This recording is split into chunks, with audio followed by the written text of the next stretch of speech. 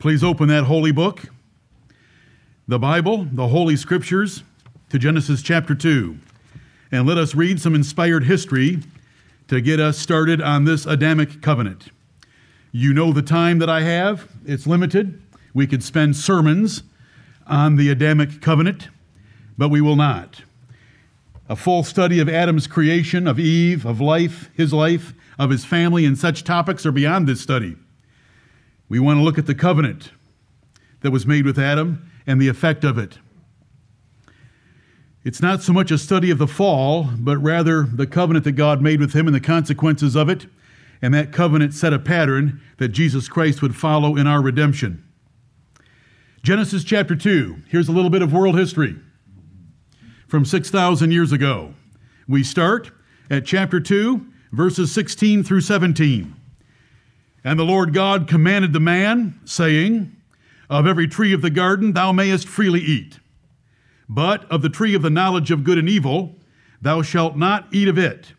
For in the day that thou eatest thereof, thou shalt surely die. There's the covenant. In germ form, two parties stipulating the rules of conduct and the consequences if the rules of conduct are broken. That is a covenant. Chapter 3, verses 6 and 7. He broke the covenant. Genesis 3:6. And when the woman saw that the tree was good for food, and that it was pleasant to the eyes, and a tree to be desired to make one wise, she took of the fruit thereof, and did eat, and gave also unto her husband with her, and he did eat. And the eyes of them both were opened, and they knew that they were naked. And they sewed fig leaves together and made themselves aprons. He broke the covenant.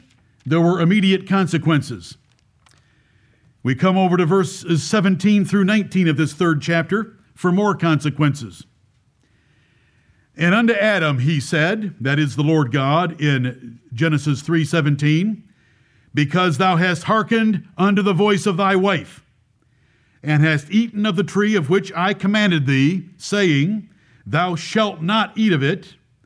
Cursed is the ground for thy sake. In sorrow shalt thou eat of it all the days of thy life. Thorns also and thistles shall it bring forth to thee, and thou shalt eat the herb of the field. In the sweat of thy face shalt thou eat bread, till thou return unto the ground, for out of it wast thou taken, for dust thou art, and unto dust shalt thou return. Verses 23 and 24 of this third chapter. Therefore the Lord God sent him forth from the Garden of Eden to till the ground from whence he was taken. So he drove out the man. And he placed at the east of the Garden of Eden cherubims, and a flaming sword which turned every way to keep the way of the tree of life. Chapter 4, verses 9 through 12.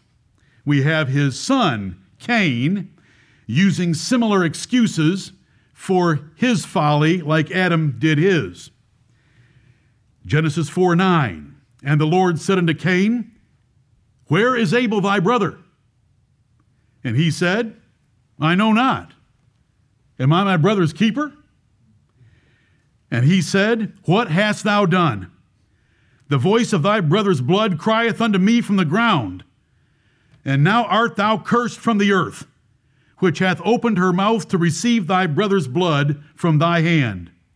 When thou tillest the ground, it shall not henceforth yield unto thee her strength. A fugitive and a vagabond shalt thou be in the earth. And now chapter 5, at verse 3, we're covering 1,000 years of world history, 1/6 of the earth's history in these few minutes. Genesis 5 and verse 3, And Adam lived 130 years, and begat a son in his own likeness, after his image, and called his name Seth. And the days of Adam after he had begotten Seth were 800 years, and he begat sons and daughters. And all the days that Adam lived were 930 years. And he died. And Seth lived 105 years and begat Enos. And Seth lived after he begat Enos 807 years and begat sons and daughters. And all the days of Seth were 912 years, and he died. Now come over to Romans chapter 5, and let's read the Pauline explanation of the process and the covenant, and how God had one man stand in place for the whole human race, and we suffered the consequence of his choice. And we thank the Lord that there's another man he has caused to stand in for us, and that's the Lord Jesus Christ, and we are blessed with eternal life by his choice to come and obey his Father. Romans chapter 5 and verse 12. Wherefore, as by one man sin entered into the world, and I just read it to you, and death by sin, and I just read it to you, and so death passed upon all men, I just read it to you, for that all have sinned. For until the law, sin was in the world, but sin is not imputed when there is no law. Nevertheless, death reigned from Adam to Moses, even over them that had not sinned, after the similitude of Adam's transgression, who is the figure of him that was to come. But not as the offense, so also is the free gift. For if through the offense of one many be dead, much more the grace of God and the gift by grace, which is by one man, hath abounded unto many. And not as it was by one that sinned, so is the gift. For the judgment was by one to condemnation, but the free gift is of many offenses unto justification. For if by one man's offense death reigned by one, much more they which receive abundance of grace and of the gift of righteousness shall reign in life by one, Jesus Christ. Therefore, as by the offense of one, judgment came upon all men to condemnation, even so by the righteousness of one, the free gift came upon all men unto justification of life. For as by one man's disobedience many were made sinners, so by the obedience of one shall many be made righteous. Amen and amen. This is world history. This is the origin of death. They don't know the origin of death. They believe that life, even reproductive life, can come out of nothing, can come out of the abyss and the chaos of an empty universe. Where in the world did death come from? With the power of evolution at hand, there shouldn't be any death. It should have evolved that nasty thing away a long time ago. I mean, after all, when the first chimpanzee wanted to become an eagle, he was able to sprout wings and fly. Surely, at the first funeral, they decided that they would evolve away death. But no, we know why death is here, and there are two covenants at stake. And the new covenant we don't get to for a while, because we've got to cover some covenants in the Old Testament. But all of it is part of the everlasting covenant. And the Adamic covenant is part of the everlasting covenant, because God determined in eternity past, in the counsel of his own will, that he was going to have sinful angels and sinful men. He didn't make either of them sinners. They chose to be sinners. They rebelled against him. And let this be a lesson to us about free will. Do you want free will? There's only one kind of free will I want. A will that is free from the temptation to sin. A will that is free from any thoughts of pride or ambition, because it is those things that get rational creatures into trouble. The devil fell because he was made a rational creature. Adam fell because he was made a rational creature. It's terrible. It's an indictment of free will. We're going to get free will in a day that's coming soon when we are delivered from the presence of sin. And thank you, Lord, for regeneration that saves us from the power of sin. Now turn over to 1 Corinthians 15 for one more reference of explanation by the New Testament history teacher, and that's the Apostle Paul. This is world history. This is anthropology. This is the science of man and why he dies. It's all revealed to us in the Bible. We know wonderful things. We know the cause of death. We know the nature of that death. We know the ancillary deaths that Adam died as well. We know the cure for death. And we know about eternal life. and it's not in the fountain of youth, as Ponce de Leon hallucinated. 1 Corinthians 15 and verse 21. For since by man came death. That's Adam causing us to die. For since by man came death, by man came also the resurrection of the dead. And that's the Lord Jesus Christ, the second Adam. For as in Adam all die, even so in Christ shall all be made alive.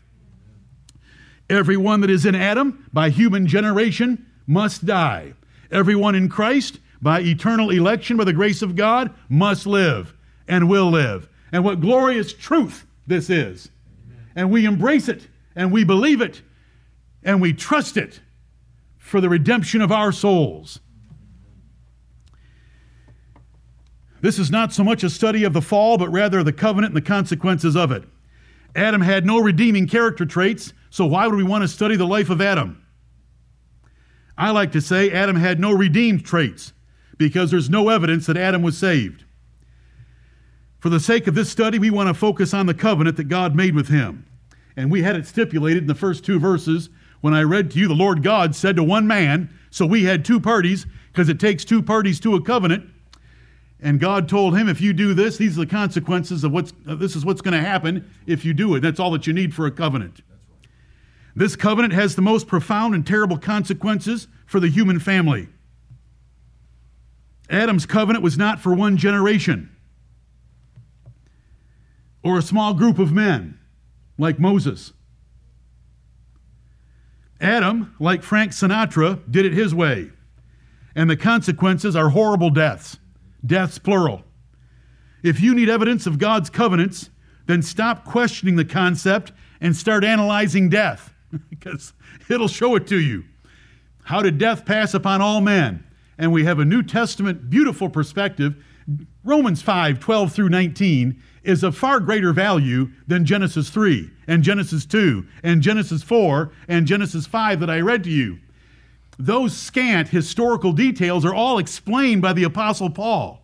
He tells us in detail how Adam's transgression was assigned to his descendants. And you don't really see that very clearly in Genesis 3 through 5 unless you're looking for it. Babies dying and tsunamis destroying and cars rusting and COVID-19 being contracted all prove the Adamic covenant and death by sin. Even natural man, if he had a selfless moment to be able to think, could know that the Bible explains death. This can be and should be one of the easiest proofs that the Bible is supernatural. And that's the origin of death, the nature of death. I mean, we even know the life expectancy of man for the last 3,500 years. What's the life expectancy of man for the last 3,500 years? About 73. Do you want to look it up on United Nations tables? It's exactly 73. We know, because the Bible tells us so. God's children know that there are two deaths worse than physical death. There's a spiritual death of our spirit to turn us to be the enemies of God, and we made that choice by the first act of enmity against God, and then there's eternal death, which the Bible calls the second death, when men are thrown body and spirit into the lake of fire. However, the horrific severity of Adam breaking this covenant is exceeded by the glorious grace of the second Adam keeping his covenant with God. I didn't have time to do this in one short sermon, but I hope that in reading Romans 5 to you, you noticed that beginning in verse 15, there are contrasts made between the covenant with Adam and the covenant with Christ, and there are differences pointed out showing that the covenant with Christ is better. And we can see that the first covenant certainly works well because there's people dying all around us. But if you can believe that, then you should more so believe that the everlasting covenant, the new covenant in Jesus Christ, will result in men living. This covenant is God's compact with Adam to be the representative for all his descendants. It followed the everlasting covenant that was made in eternity because this was made in time with Adam after he was given existence. It's stated well, and I read it to you, and it's explained well and I read it to you. It's the word of the Lord. We just asked for truth concealed to be revealed, and it was revealed in that little string of passages I read to you. We do not need the word covenant to know a covenant was in place in Genesis any more than we need the word Trinity to prove plural pronouns for God are for three and not two or four. Nor do we need the word promise to specify that a declaration of blessings from God is a promise. For he hath said, I will never leave thee nor forsake thee. Is that a promise? I deny it. It doesn't have the word promise. I speak as a fool. I'm trying to get your attention. There's only 63 promises. The use of the word singular or plural in the entire Bible. Do you think there are only 63 promises in the entire Bible? More like 630 or 6,300 promises in the Bible. We don't need the word covenant. Sometimes we're going to get the word covenant in the Bible, and sometimes we're not. All a covenant is stipulations between a couple of parties, and one party is going to operate conditionally based on the conduct of the other, or he's going to operate unconditionally by performing things without conditions. The second one we're going to look at today, the Noahic covenant, that is an unconditional covenant. He didn't tell Noah, now if you do such and such, I won't drown the earth again. He just smelled that sacrifice and said, I'm not going to do that one again. Unconditionally. But this was conditional. I've put a tree in the middle of the garden. If you eat off that tree, you will die. You will surely die. All we need is God's terms of conduct and outcome to Adam, and we've got a covenant. And we've got the history of it that followed in the chapters that I read to you, chapters 3 and 4 and 5. And 6 is the violence that was in the earth coming from Adam's sin. Then we have Paul's explanation in the New Testament, and our life confirms by observation and experience that death is on everyone, everywhere, and it can't be taken away. There is no discharge in that war, as Solomon would write about the fight for life. Furthermore, Paul compared Adam to Christ, and eternal life is by a covenant in him. Therefore, there must be a covenant in Adam. That's the strongest proof there is of all, because of the great connection, who is the figure of him that was to come. So Adam is still a figure of Jesus Christ even after he came and went back to heaven, because they both condemn or save by covenant. A representation of federal headship where God assigned Adam as our representative, and he assigned Jesus Christ as our representative for salvation. Man is first and foremost a sinner by Adam's covenant, not by his sin nature or the fact of his own sins, as in the case of infants dying before birth, because they die as a consequence of the sin, guilt, and promised death of Adam's singular offense in the Garden of Eden. This covenant that God made with Adam, and upon which anthropology and mankind sits, condemned to death, 3 deaths, it's most reasonable. And it only bothers those who resent a sovereign God.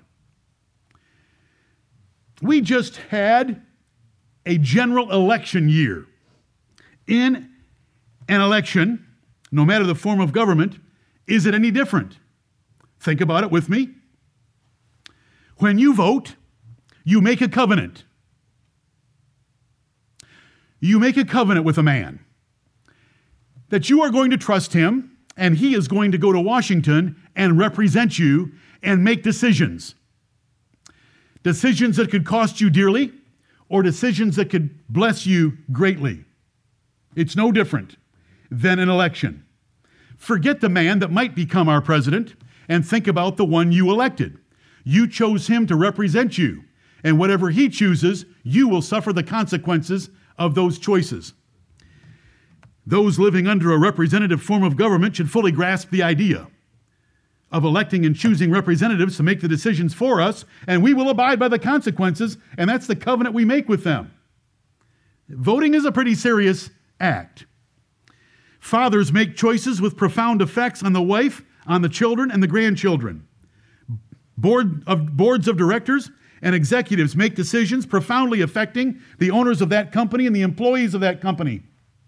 The doctrine of representation and the doctrine of federal or headship is very real, very practical. You face it all the time and you accept it elsewhere. If there's one being whose covenant I will accept and bow before, it's any covenant from the God of heaven.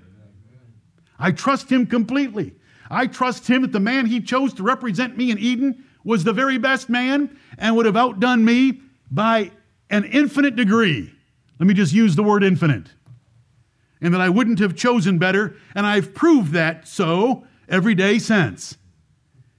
In each of the examples I just gave you, and many more could be used, a covenant sets the stage for someone being your representative.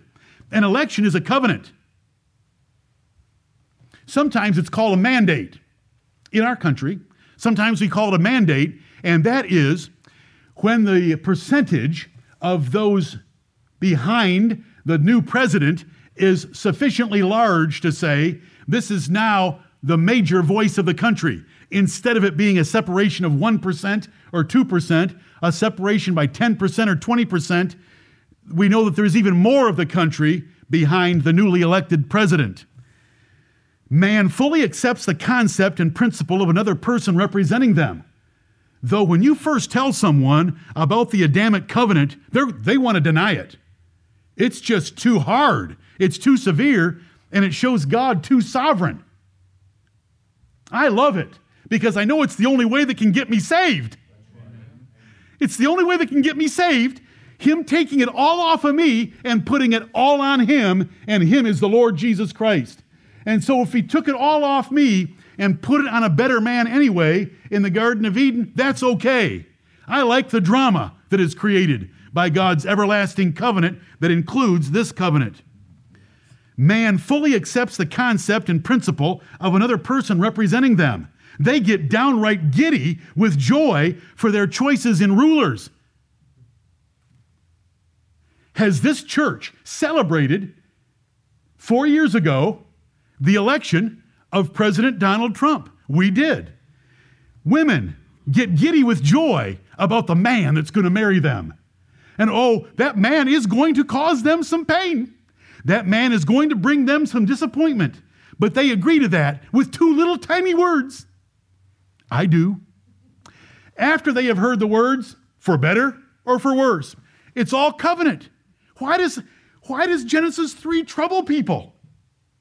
They do it all the time. You poor thing.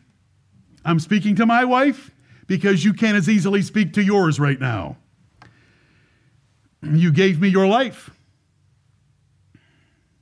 There were good times and bad times, for better or for worse. But they've never met or considered a representative as good as Adam in Eden. That's right. Never. If being represented by the best man bothers you, consider the alternative.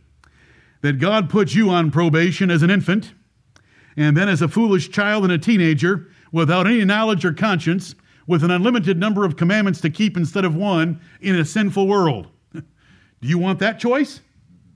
I wish I'd have been born and had the choice myself to choose God or not. No, go with Adam, because Adam's the wisdom of God. And Adam works out just okay for us that are in this room.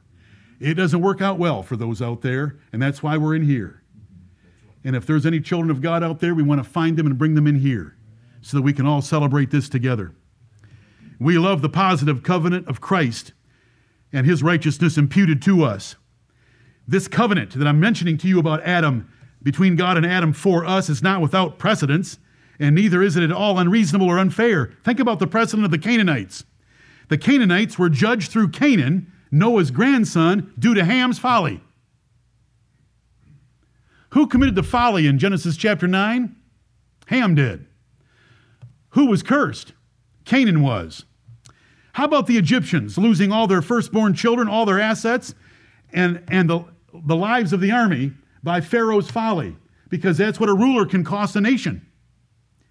A pastor either saves or loses his hearers by his faithfulness. Does the Bible teach that? Yes. Eternal life by imputation of Christ's obedience is gloriously perfect. Adam was far superior to you or me in every respect. Adam lived in a perfect world with a perfect wife and only one rule to keep. Adam's nature was very good without depravity for God and others. If the whole human race had been in Eden, and you and I had been among them, and we'd been asked by God to choose the representative that we would want, we would have said, that man, and we would have pointed to Adam, because he was our superior. The nature of this covenant is simple. For Bible readers that believe the record, God stated the terms to a single person on earth at the time, the first man, Adam, and Moses wrote it down for us 2,500 years later. It was Adam's single sin in Eden that was imputed, as Paul clearly wrote, the one offense versus many offenses. Do you remember that in verse 16?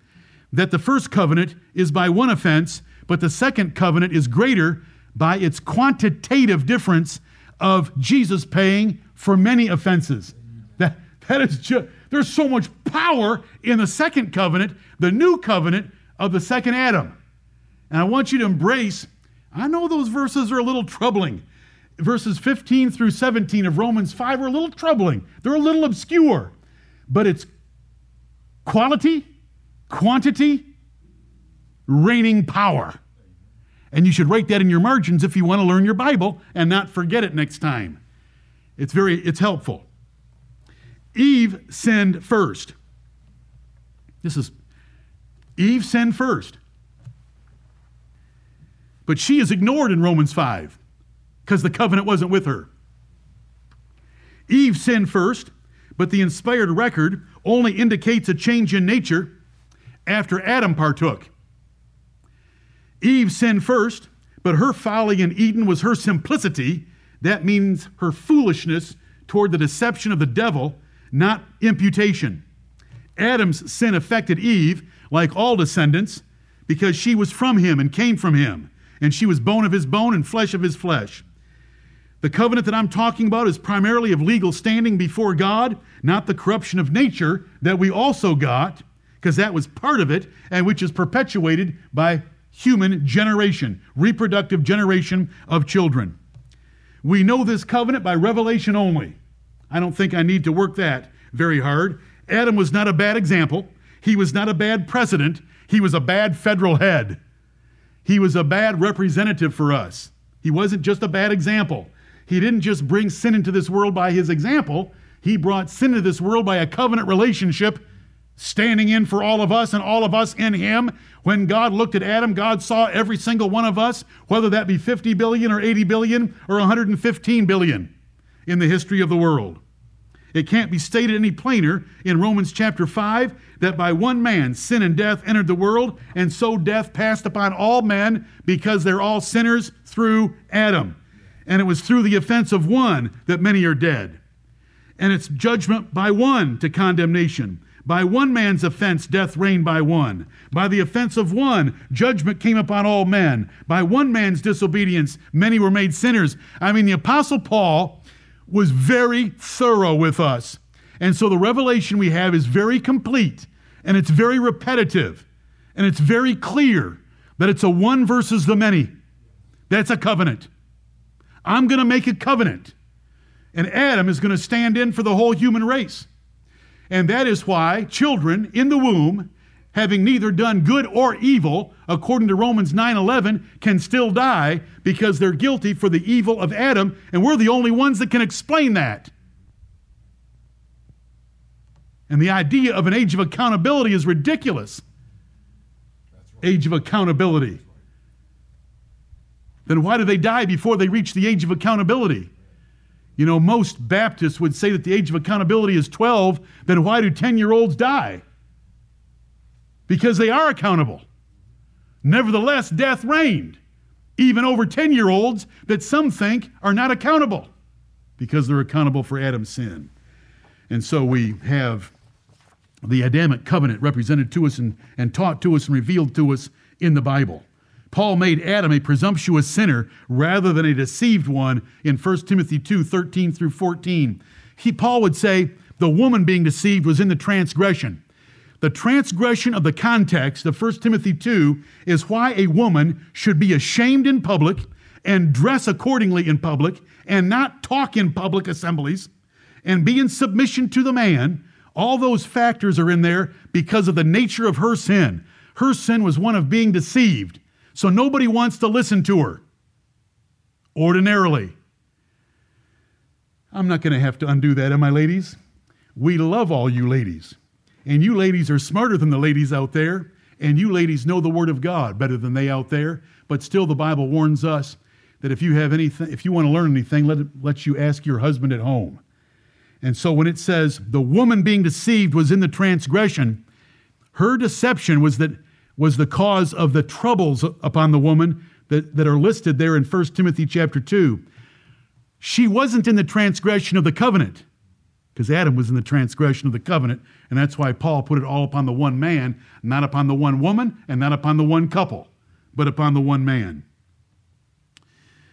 Look at Job 31. You might like this. We certainly don't have any extra time, but you might like this about Job. As Job's wrapping up his defense, Job's in court, and he has 3 judges.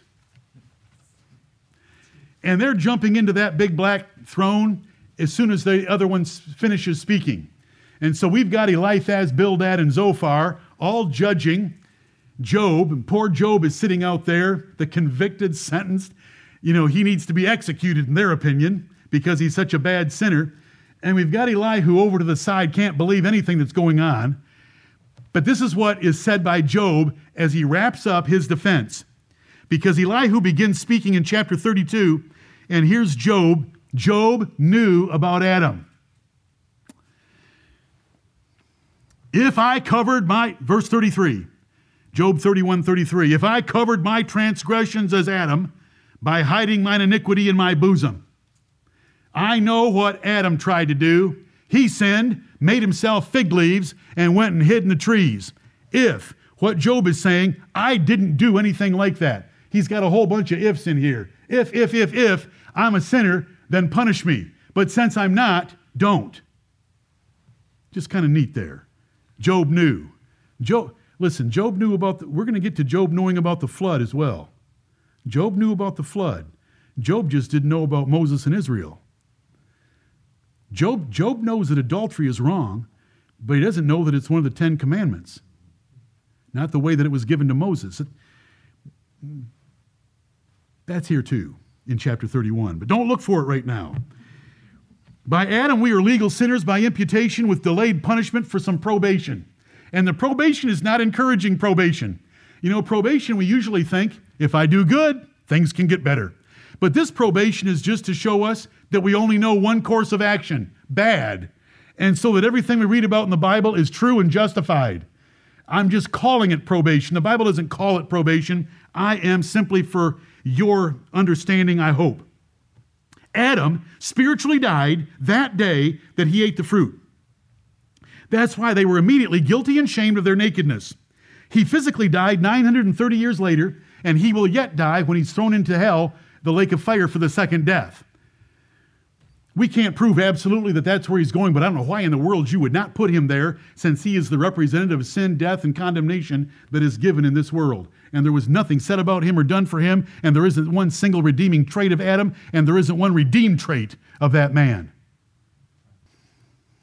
The additional time, let's call it probation for right now, allowed Adam and us to prove our depravity. In the day that thou atest thereof, thou shalt surely die. He died spiritually. He didn't die physically for 930 years. I'm calling that 930 years probation, for him to show just how wicked he was. And we don't die instantly when we're conceived. We're brought into life after 9 months of gestation in the womb, and then we have 73 years to live in this world, and that 73 years is like our probation, like we're going to prove God wrong for having a covenant with Adam. No, we're going to prove God right for having a covenant with Adam, and we're going to prove that we do have a depraved nature from Adam because we're going to fulfill it about every day of our lives.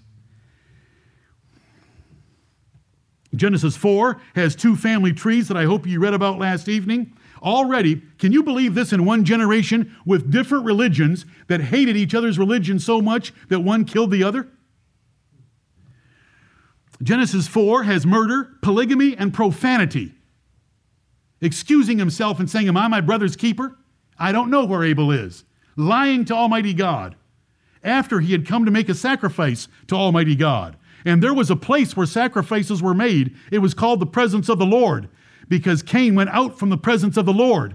he had been in the presence of the Lord, probably at the east of Eden, along with Abel, because they both brought to the same place an offering. And Abel brought the right offering, and Cain didn't. But notice the profanity and the wickedness and the polygamy. I want to tell you something about Noah right now. If there was ever a justified time for polygamy, it would have been after the flood. But not our man Noah. Just keep that in mind. You say, well, there weren't any women to marry. Oh, there were women that were on the scene quickly because he lived for another 350 years. But notice Cain's descendants. You know what I like about the flood? It's point number 2 that I shouldn't be making. I like the flood because Cain's family tree disappeared. Do you agree? Here's the bad news. There was so much latent evil on the ark. As soon as they disembarked, they replaced Cain with whole new lines of wickedness. You would think that if you had spent a year and 10 days on the ark in the flood, and when you got off and all was destroyed, that you would live a holy life? No, not even Noah. And we run into sins as early as Genesis 9, which is when they got off the ark, along with the last verses of chapter 8. Part of God's redemptive drama, part of God's everlasting covenant is for us to learn about sin. That sin might become exceeding sinful. Romans chapter 7.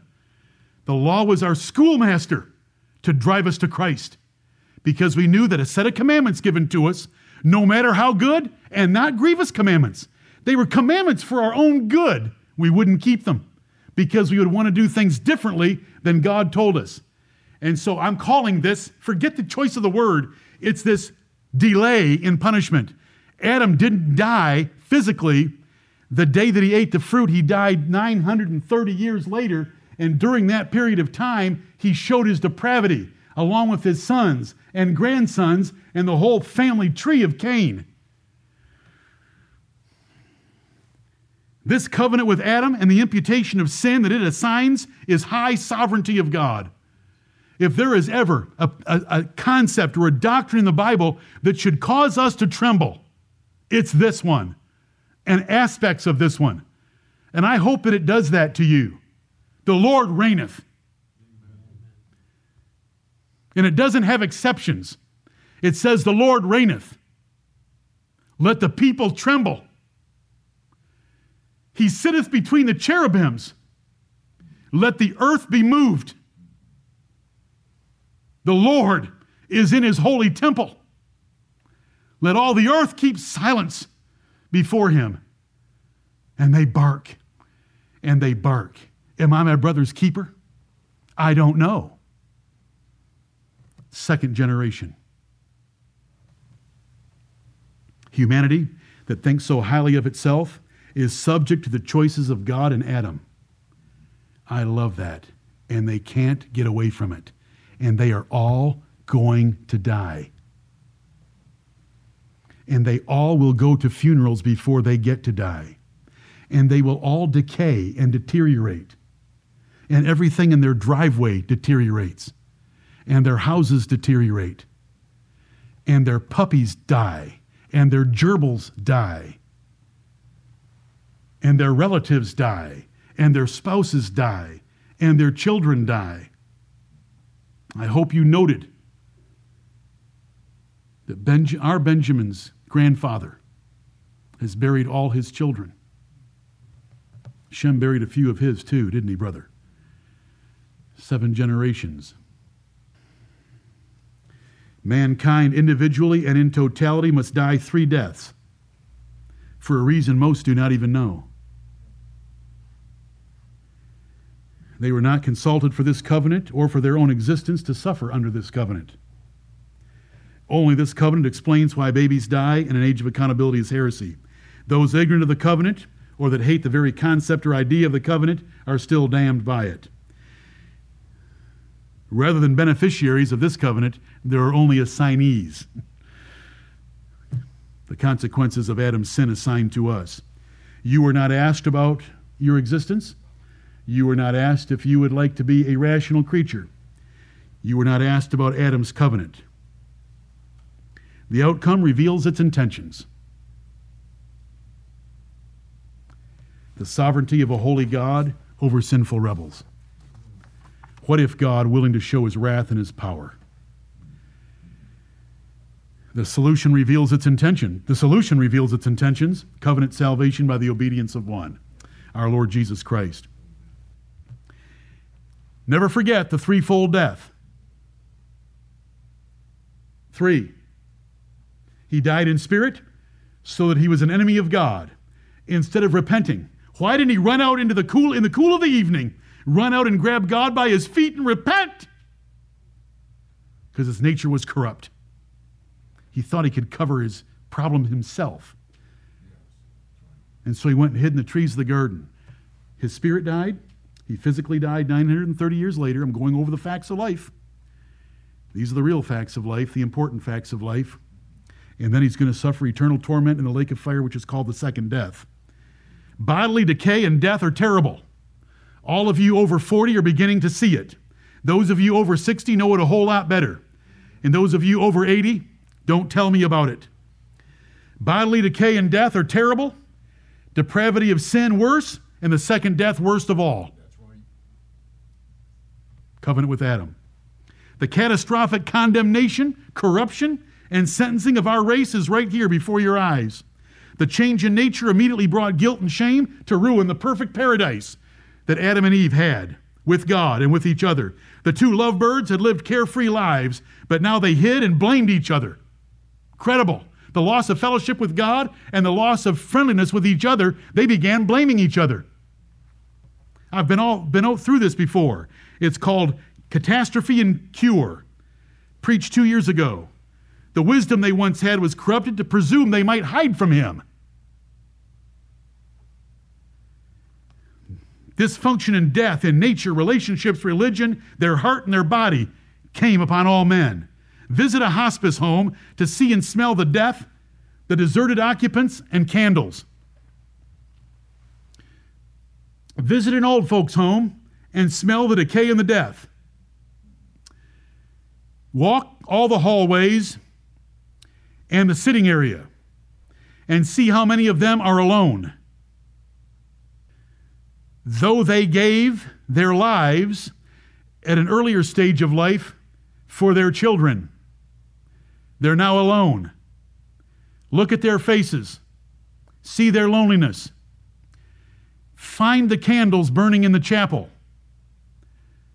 because they have a totally wrong religion that has no saving power at all, but they light candles.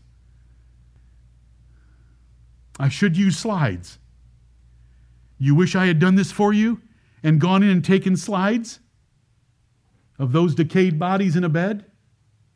Of them sitting in a room, just rocking, with absolute nothing there because they have no one to relate to and haven't?